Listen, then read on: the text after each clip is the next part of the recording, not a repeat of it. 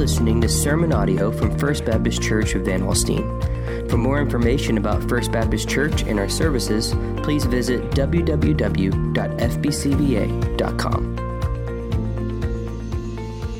We are wrapping up this series. The word that we're going to look at this morning is intentionality.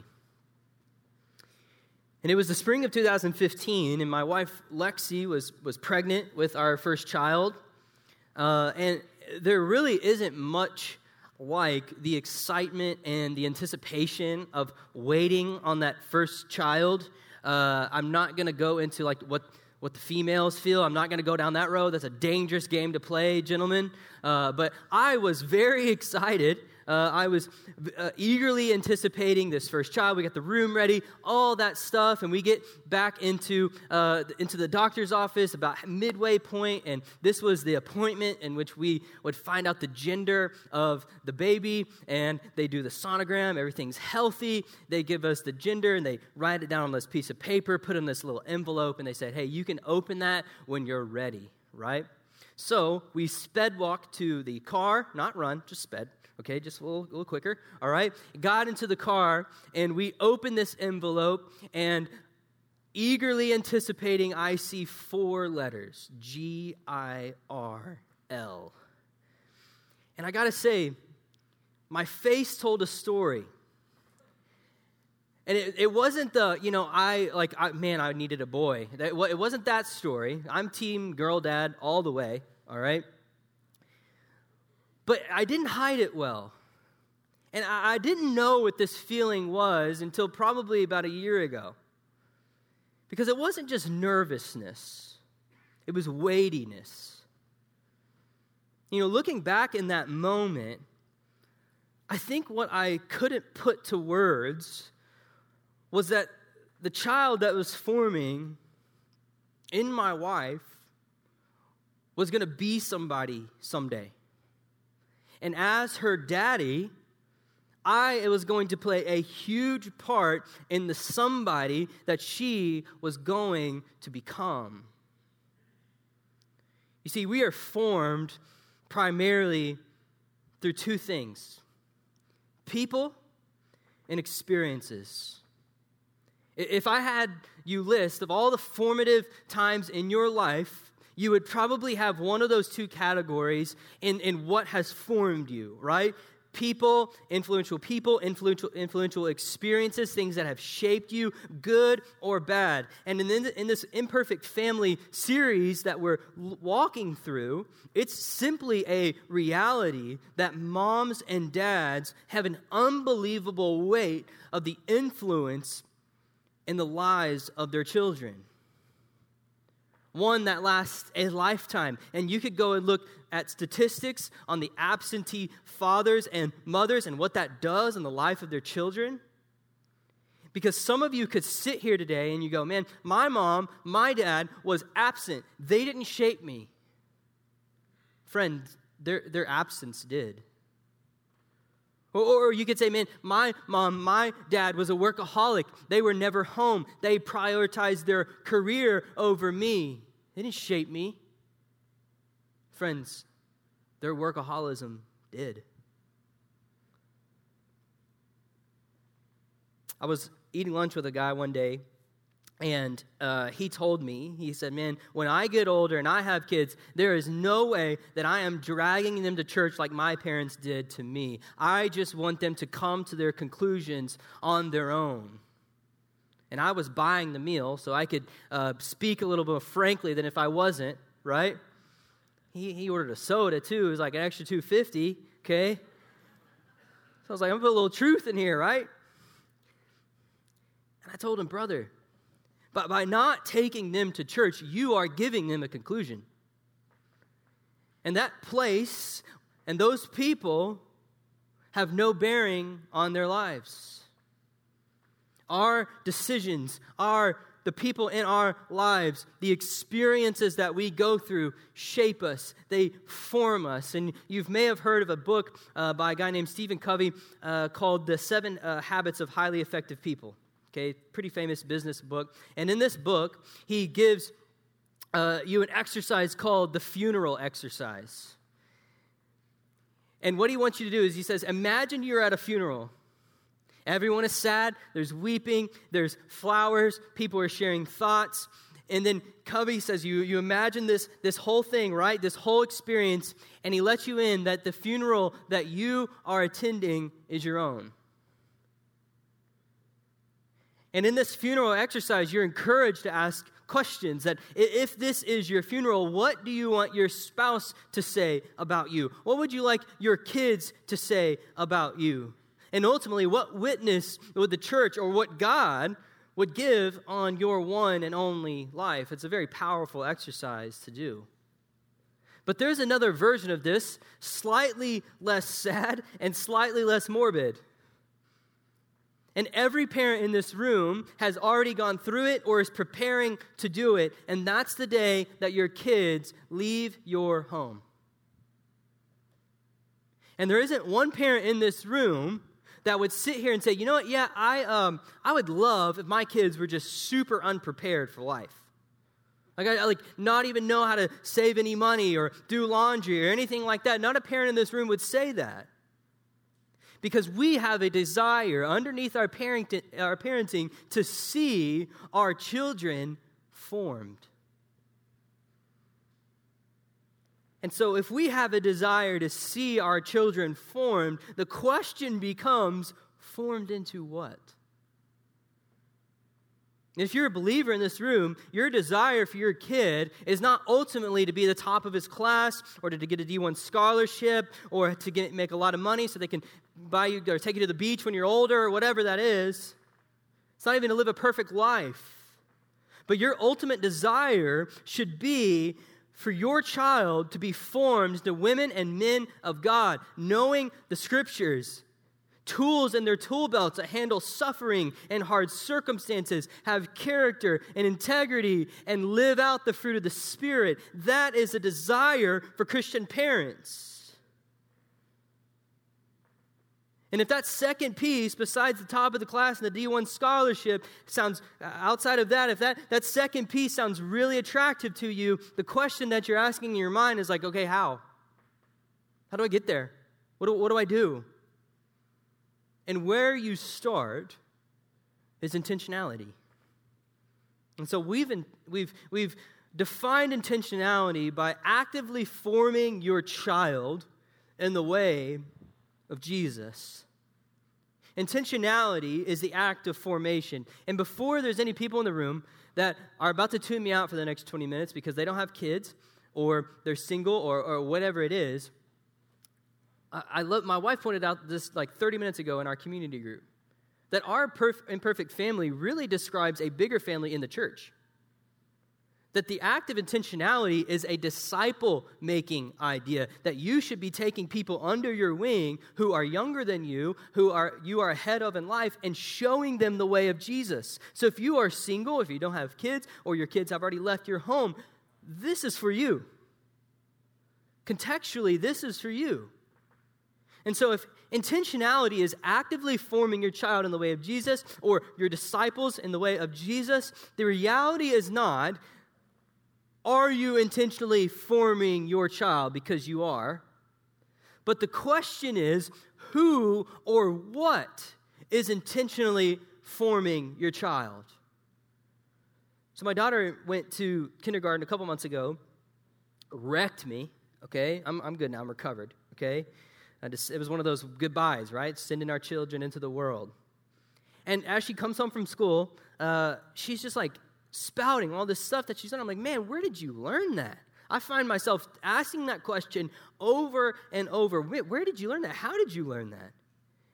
And Mike has alluded to this before, that everybody in this room is actively or passively being formed on a daily basis. There are things that you do to form your mind, like read or listen to a podcast or write. Those are active things that you're actively shaping your mind. But there's also passive things that form your mind, like social media or television or news. And there's things in your kid's life right now that are very intentional about forming and discipling them in the way of the world. They are forming them. And I call these things scripts. You see, a script is a story that you believe to be true about yourself and the world around you. A script is something that you believe to be true, so you act upon that truth. We all are formed by a reality, right? That we can often see that's not true reality, but we believe in our hearts. So here's some of the cultural scripts that you may have heard before.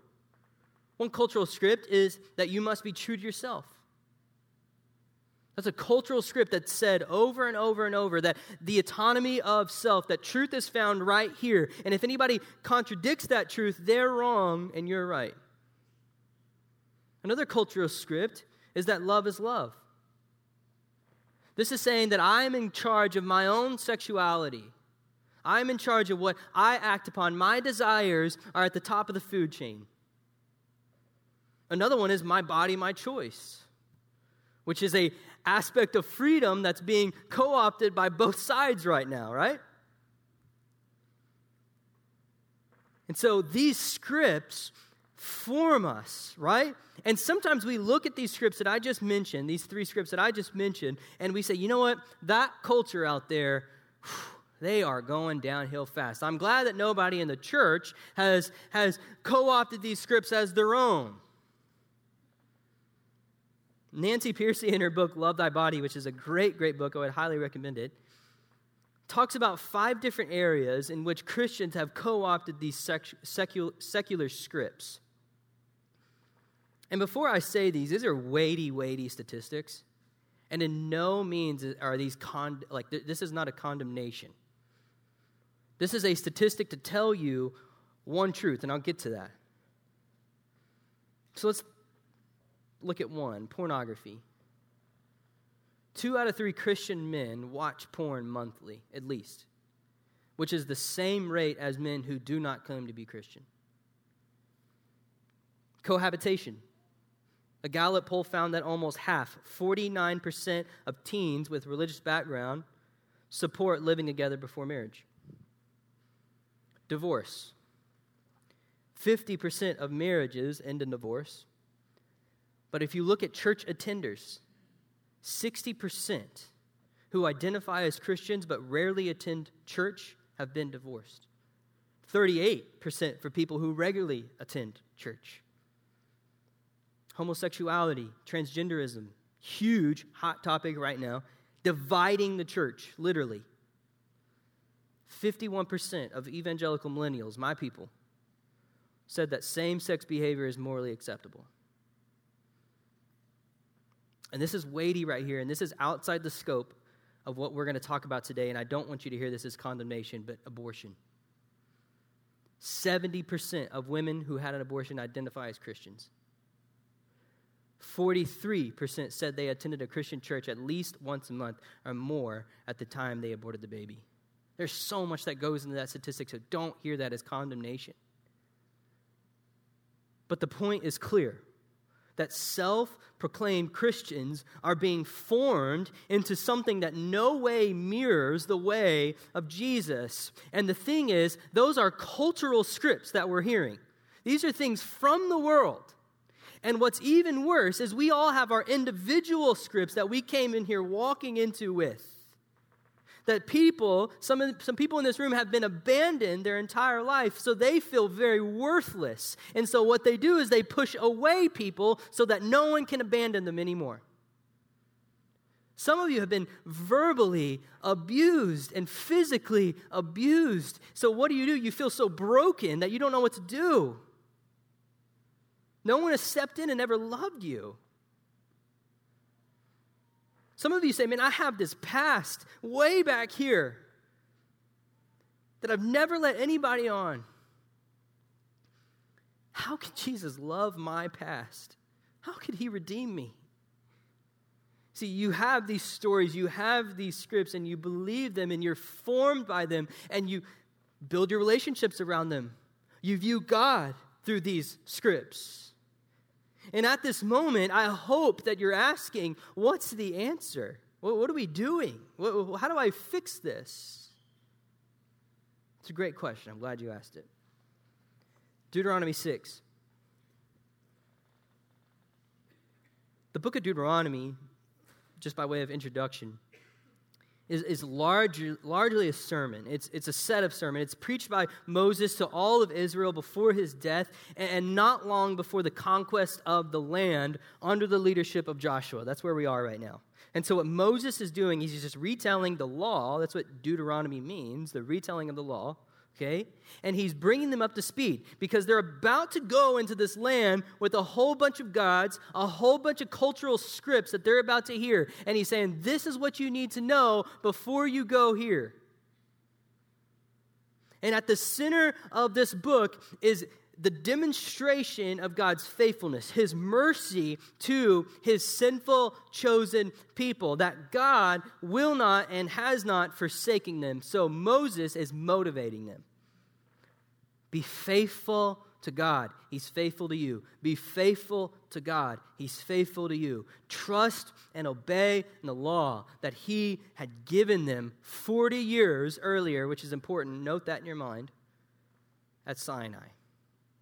So it's in this context that God calls his people to listen. And probably when you hear or see the word "hear" spoken by God, you should probably listen to it, just generally in the Bible, okay?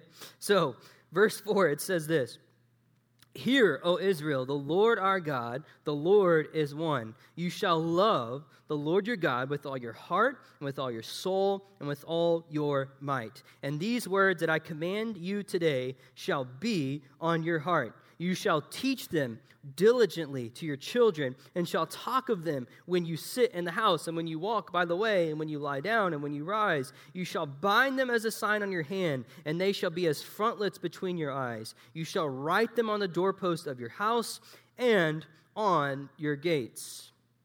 One commentator said of this verse, of these verses, that this command is central to the whole book of Deuteronomy. It's what Jesus later quotes in Matthew 22. The people were called to love God with all that they are, heart, soul, and strength. That word strength is muchness. It's actually we don't really have a word for it. It's all that you are. It's mustering all your strength to do so. And what he's calling the people to do is their allegiance, every dedication, all of themselves should be centralized in their love for God. And when they go into the land, their first and foremost goal is to be a people of God. Jen Wilkins says it this way: in the land of many loves, their love for God should reign supreme. They're going to be tempted with a whole bunch of things to love more than God. And what Moses is saying is, set your mind. Love him. But here's the thing that, maybe a question that you never asked before. I don't know, you may have. Where does God get the power to point your allegiance to?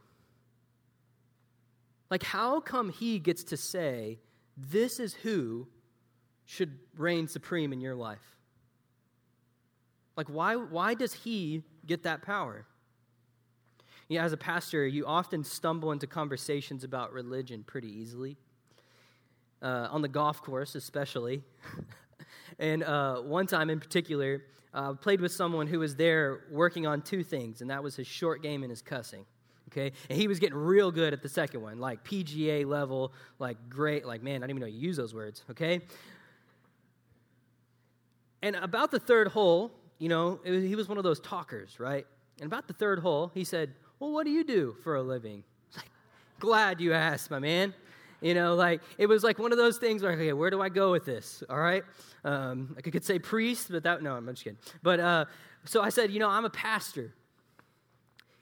And immediately, no other follow-up, no other questions, not where you pastor, who you pastor, all that, he began to talk about his behavior. He began to say, you know, I'm trying to be a better person. I'm trying to get to church. I'm trying to love my wife and my kids and stop drinking so much. And he said this little line. He said, once I clean up my life a little bit, I'll get back into church.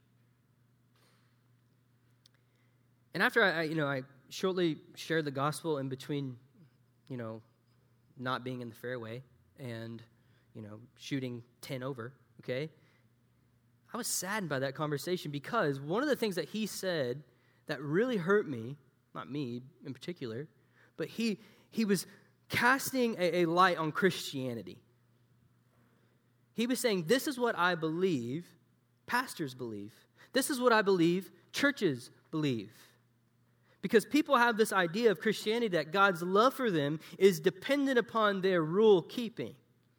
Their unrighteousness or their righteousness somehow leads to God's stamp of approval.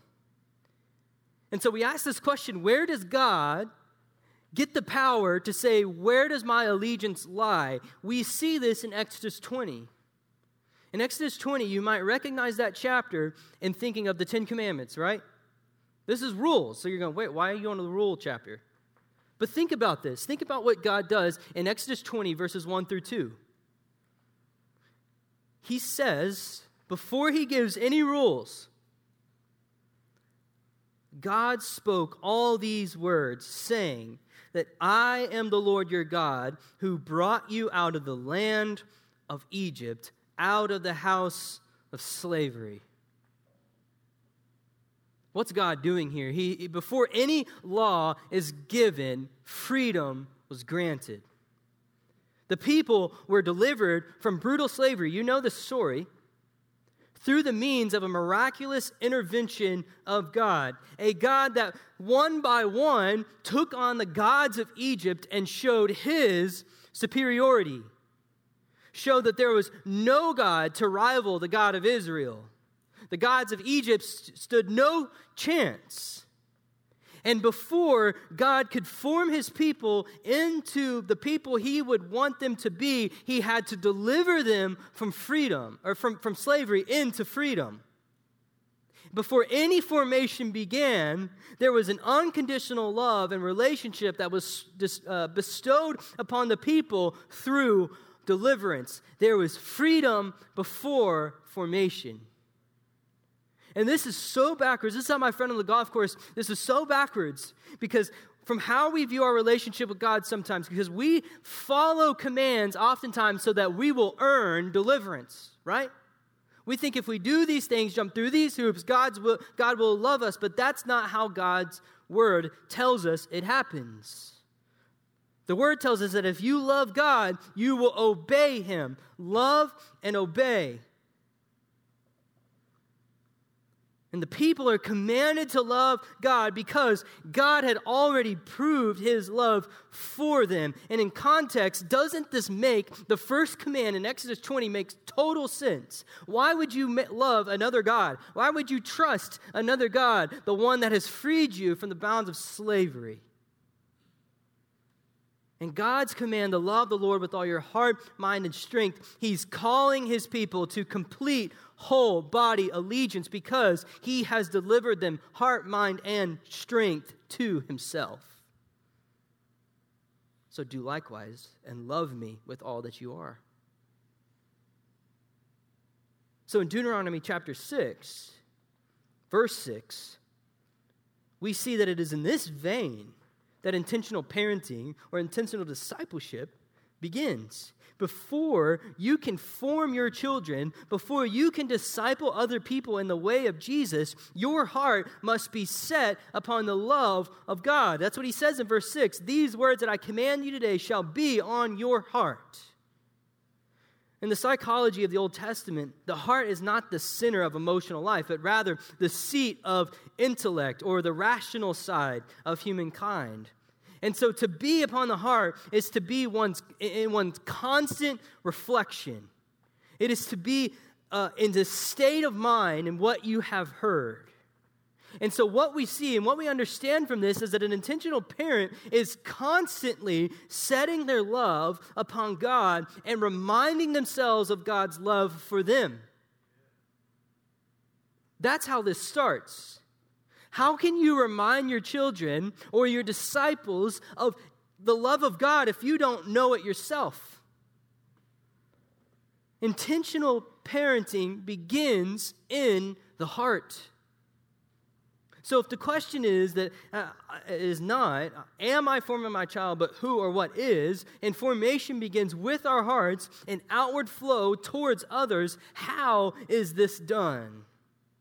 And what God says next is super important because he begins to get specific, doesn't he?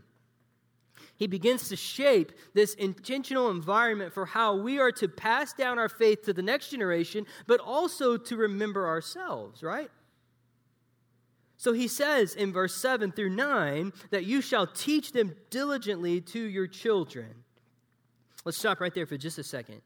God says that you are to teach your children diligently. My dad was three things in my life. He was my dad, obviously, my basketball coach. He's a basketball coach for 30 years. He coached me in high school.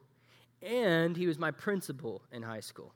So we often joke that it was three ways that he could yell at me, okay? 3 different ways, 3 different environments. Couldn't get away. But one of the things that he did was he was a very intentional coach. And I in a former life, played a lot of basketball, okay? And one of the things that I did was shoot the basketball. And he taught me how to do that. And one of the ways he did that was he would take me 2 feet from the basket every time that we practiced, and we would drill the same things over and over. The same form, the same repetitive nature.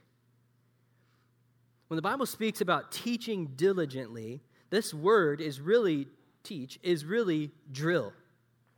It's this repetitive impression. And if you've ever been in the athletic realm of things, you know that you don't just do a drill once. You probably do it every time you practice, because the drills did what? Prepared you for a game, prepared you for reality. And so to teach diligently is to relentlessly impress into the minds of our children the things of God. So when they metaphorically get into the game of life, they are prepared. They see it. And this constant repetition is not just Wednesday night and Sunday morning. When is it done? We'll continue reading. It says, you shall talk of them when you sit in your house and when you walk by the road. Way and road are the same word. And when you lie down and when you rise, you shall bind them as a sign on your hand, and they shall be as frontlets between your eyes. Here's what the principle behind this is. When you look at sit in your home, when walking along the road, and when you lie down and when you wake up, one of the sad realities about that statement is a lot of those times have been taken by technology. Stop texting and driving. Right? What's the last thing that you look at and the first thing that you pick up in the morning? We've replaced these things. It's captured a lot of our attention. And here's the principle behind this, is that formation happens in the rhythms of life. Formation happens in the rhythms of life. It happens in the most basic habits of our days. One of the most freeing things for me as a parent was when I figured out that I didn't have to have a formal sit-down Bible study with my girls. Because here's what would happen, okay? We would look at Genesis 1, God created, and then 5 minutes later, we're talking about how we can't eat tacos for breakfast. Like, how did we get there? I don't know. And we'd just be like very frustrated trying to get, okay, well, how do I, steer this ship? But one of the things that we've learned in our parenting is that formation happens in the daily rhythms of life. And my wife is the best at this. She should be preaching this sermon because I've learned from her. Because when we're walking down the road, when we do our walk on at night and the sun's going down and we see the sunset or we see the beautiful orange moon that happened this week, we can point and stop and stare at that moon and say, man, look what God created for us to enjoy.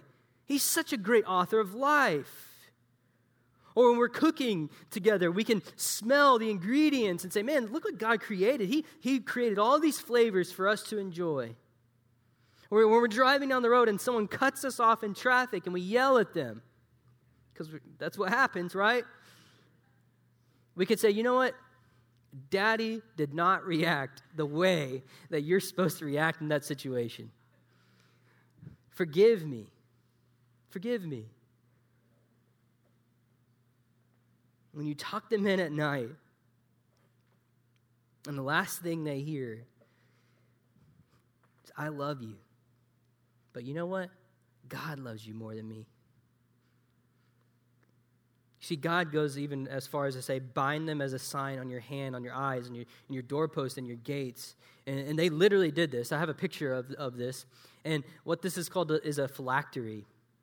And what they would do is they would literally put this on their wrists and on their heads right here on the front, and they would have these tiny scrolls that they would put in these boxes. And this is a physical reminder of the people around them that they were following the word of God. And I'm not trying to change anybody's wardrobe here. But what I am saying is that the principle is that we should be a physical manifestation of the word of God. That we should be people of God that wear the word of God outside of ourselves. And this doesn't mean to put it on your doorpost in your homes. It doesn't mean to go to Hobby Lobby and buy all their shiplap Bible verses stuff. That's not what that means, okay? You can do it. Go for it, okay? But more than buying that and hanging it on your wall, are you cultivating an environment that lives those verses out? Is your house full of harsh words and judgmental remarks where people are tiptoeing around? Or is it full of grace and forgiveness? Because God is giving a practical, intentional plan for forming our children because He knows, according to my favorite hymn, that we are prone to wander. We are prone to leave the God that we love. And He says, when you walk along the road, when you're sitting in your house, when you're about to rise up for the day, and when you're about to lay your head on the pillow, remind yourself and your children and those around you who you love. So it's not if you are forming, but what is, right? What is? We're formed by people and experiences. So maybe a question that you're asking is, how does this intentionality thing actually work, right? So you remember the scripts, right? A script is a story you believe about yourself or the world around you. And what intentionality does is fight against the scripts of the world that are coming into your home in the way of Jesus. You know, one of the things that I've learned is that so much of parenting is correction, right? It's figuring out what to allow and when, and setting boundaries and discipling and disciplining and all of that. And so one of the things that the Bible teaches is that God is not a God of behavior management. He's a God of formation. And so the question in our parenting is not, should I let my child watch this? If it's Bluey, go ahead and watch it, okay? It's a great show. But rather, who will my child become if I allow this? It's a foundational shift in the way you think about what you allow. Because how many times do we do this? How many times do we correct a behavior without taking time to explain why this behavior could lead to ruin? How many times do we want the quick stop and let me move on to what I'm doing before we say, listen, this is why? I'm in student ministry. I see kind of the rising trends, and I'm going to give you one script that is hijacking our culture and our students and our teenagers in a pretty radical way. And that's the script of sexuality. Because we live in a very sexually confused time, and your child is being formed right now to believe something about their sexuality. And if the only time they hear things about love, marriage, and sex from the church, then you're behind. Because they're hearing things passively about love, sex, and the church, and marriage everywhere. Everywhere. But we shouldn't be afraid of that. Because, one of the things that we do as parents is we have the talk, right? It's this talk about what you don't do. And it often stops at what you don't do and doesn't get into the why. Now, I'm not talking about unwanted pregnancy. That's not what I'm talking about. Because oftentimes the Christian script for sex is, hey, sex before marriage is really bad, so just stay pure. And I believe one of the reasons why our young people are so sexually confused is because they haven't been told the whole story.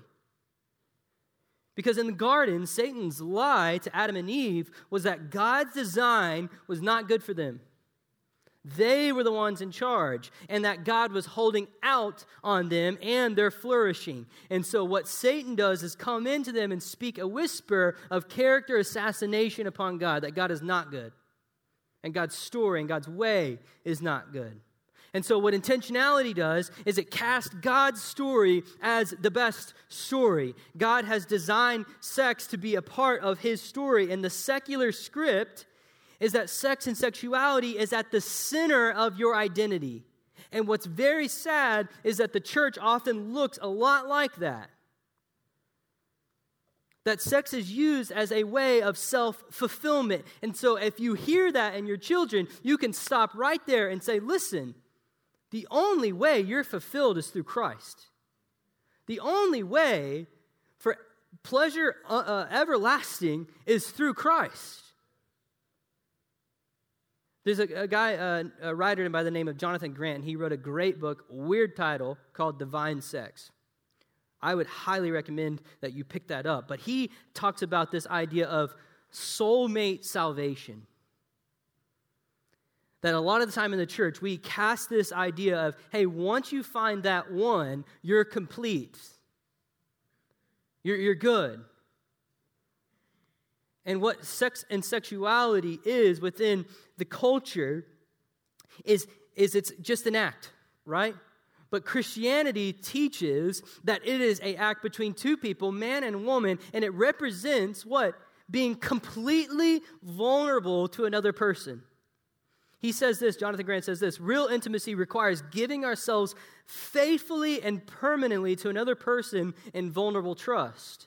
And since God, here's the script that you're telling, since God is the author and creator and he knows how it should work best, he designed it to bring complete emotional and physical vulnerability and connection between man and woman. He even designed the brain to have chemical reactions to form a bond between two people. And so in the Christian world, there is no casual sex.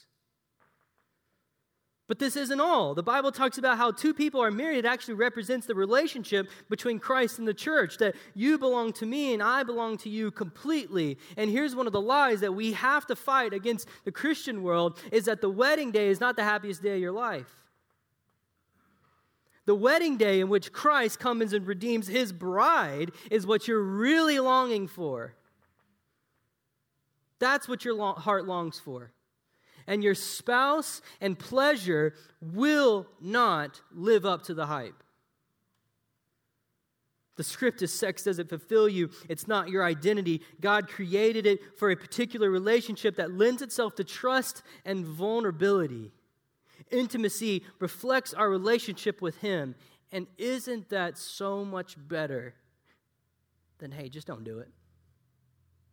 Don't do it. You see, God has created this intentional plan for the formation of your child. He knows how easily we can forget him and how easily we can believe lies. And you could do this for identity. You could do this for money. You could do this for success and suffering.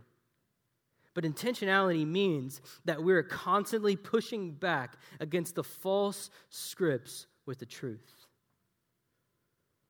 So where do we see this? Where is this modeled? You know, when I look at the Bible, I see an intentional God.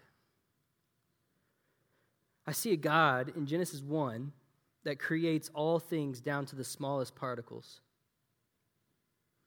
I see a God in Genesis 2 that gets down in the dirt and the mud to form humanity, puts his mouth on his nostrils and blows the breath of life into him.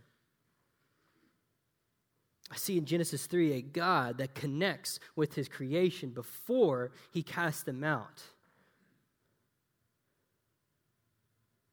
I see a God that chooses a people, delivers them, forms a relationship with him, and guides them in how to live in that relationship. I see a God on high seek to dwell among these people in a tent, that he gives his people a way of atonement and forgiveness through sacrifice.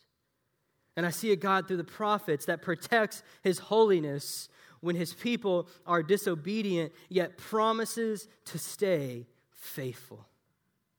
And if the Old Testament told us what to do, the New Testament shows us how to do it through Jesus. You see Jesus come down in the form of a man, the exact imprint of the holy God we see in Genesis 1. You see him dwell among humanity, poor, homeless, and without any significant notoriety for 30 years. And after 30 years, he was baptized. And before he preached a sermon, before he healed a person, before he completed a miracle, his Father declared to him, "This is my Son in whom I'm well pleased." There was freedom before formation. There was acceptance before behavior. And you see him choose 12 men as his followers. 12 men. He's the Son of God. He could do more than that, but he chose 12. And in that 12, he got 3 in his inner circle. And he would preach to these people.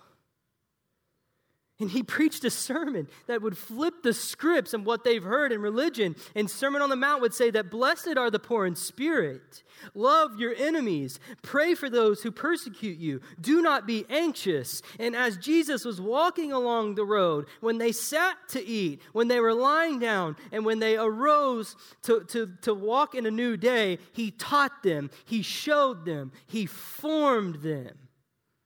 And he showed them what it meant to depend upon God by going to prayer early in the morning. He showed them what it meant to love the outcast by dining with prostitutes and sinners. He elevated women and showed dignity to the adulterer. He didn't just forgive his enemies. He washed the feet and shared a meal with the one that would sell him out for a couple of dimes. And he taught them what the Scriptures meant and showed them what the Scriptures meant. He taught them that all the Scriptures pointed to him, that he was the Son of God who came to set the captives free. He said that he has come to do his Father's will, that he would be crucified, that he would die, and that he would resurrect. And then one day in the garden while he was praying, his disciples, his friends fell asleep, right?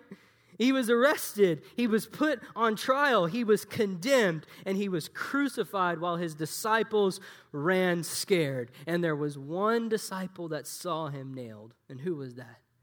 John.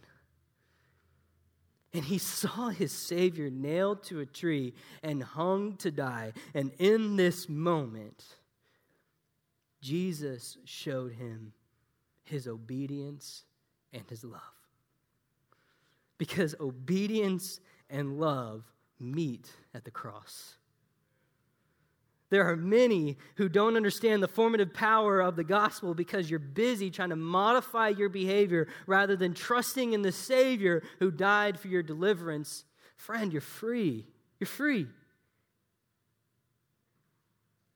Paul would say this in Romans 8:1, that there is no condemnation for those who are in Christ Jesus. And in no place in the Bible is God after behavior management. He's after your formation, who you are. He's after who you are becoming. And God's plan for followers of him is to conform us into his image. Because we know that our image was marred by sin. And what sanctification is the scrubbing off of that sin, right?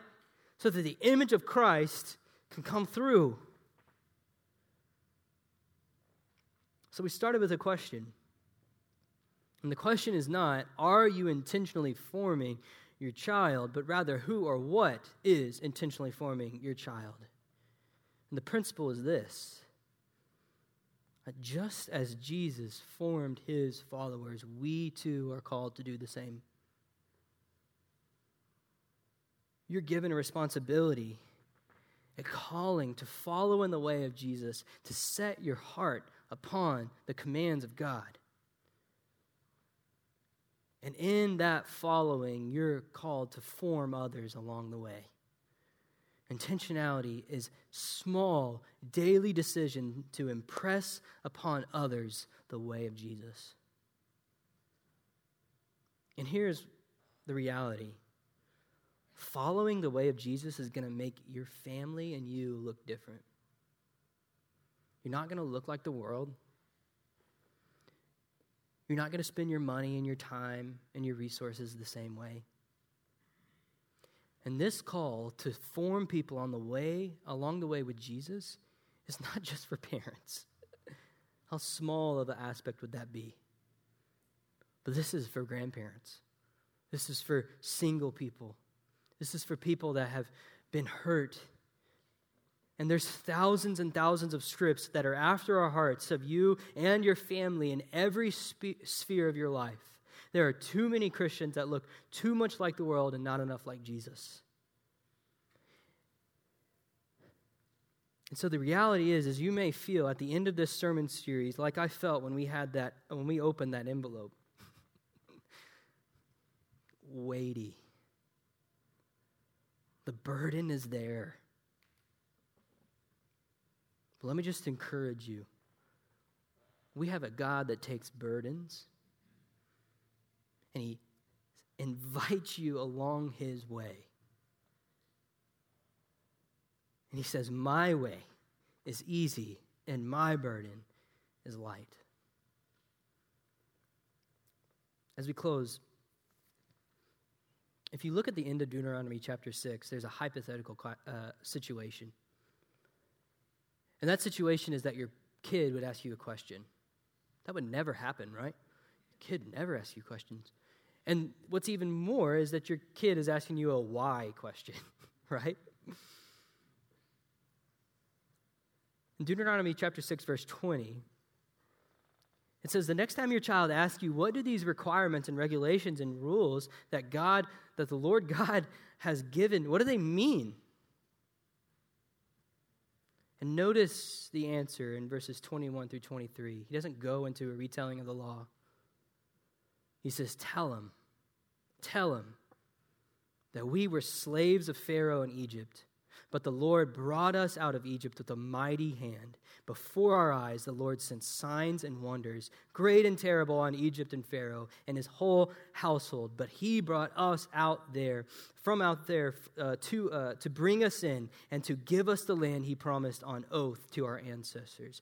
Why are we to live God's way? The Lord God has freed us. He has shown His love for us, and that while we were still sinners, Christ died for us. He sent signs and wonders, great and terrible, on our Lord Jesus Christ. But He brought us to freedom, fulfilling the promise to save us.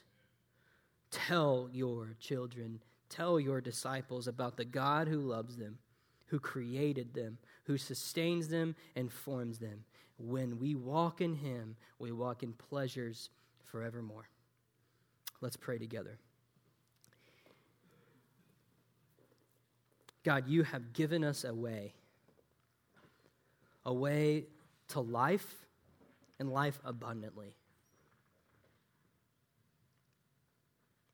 God, after a series of practical nature, of lots of do's and lots of pitfalls, it can often lead us to feel guilt and shame. Things that are heavy, weighing heavy on our hearts that we're maybe just not doing. But God, I pray that You would release the people in this room from feeling shame and guilt. I pray that You would show them that You are a God of freedom, that You have taken their guilt and their shame from them. And I pray that You would enable them to set upon their hearts Your love. And out of the overflow of their hearts, they would disciple, they would love the people that You have entrusted them with. We were slaves, yet we're free. God, thank You. As we sing this hymn, In Christ Alone, I pray that our minds will go to the great victory secured for us. In Your name we pray. Amen. Thank you for listening to this message from First Baptist Church of Van Alstyne. For more information about our church, visit www.fbcva.com.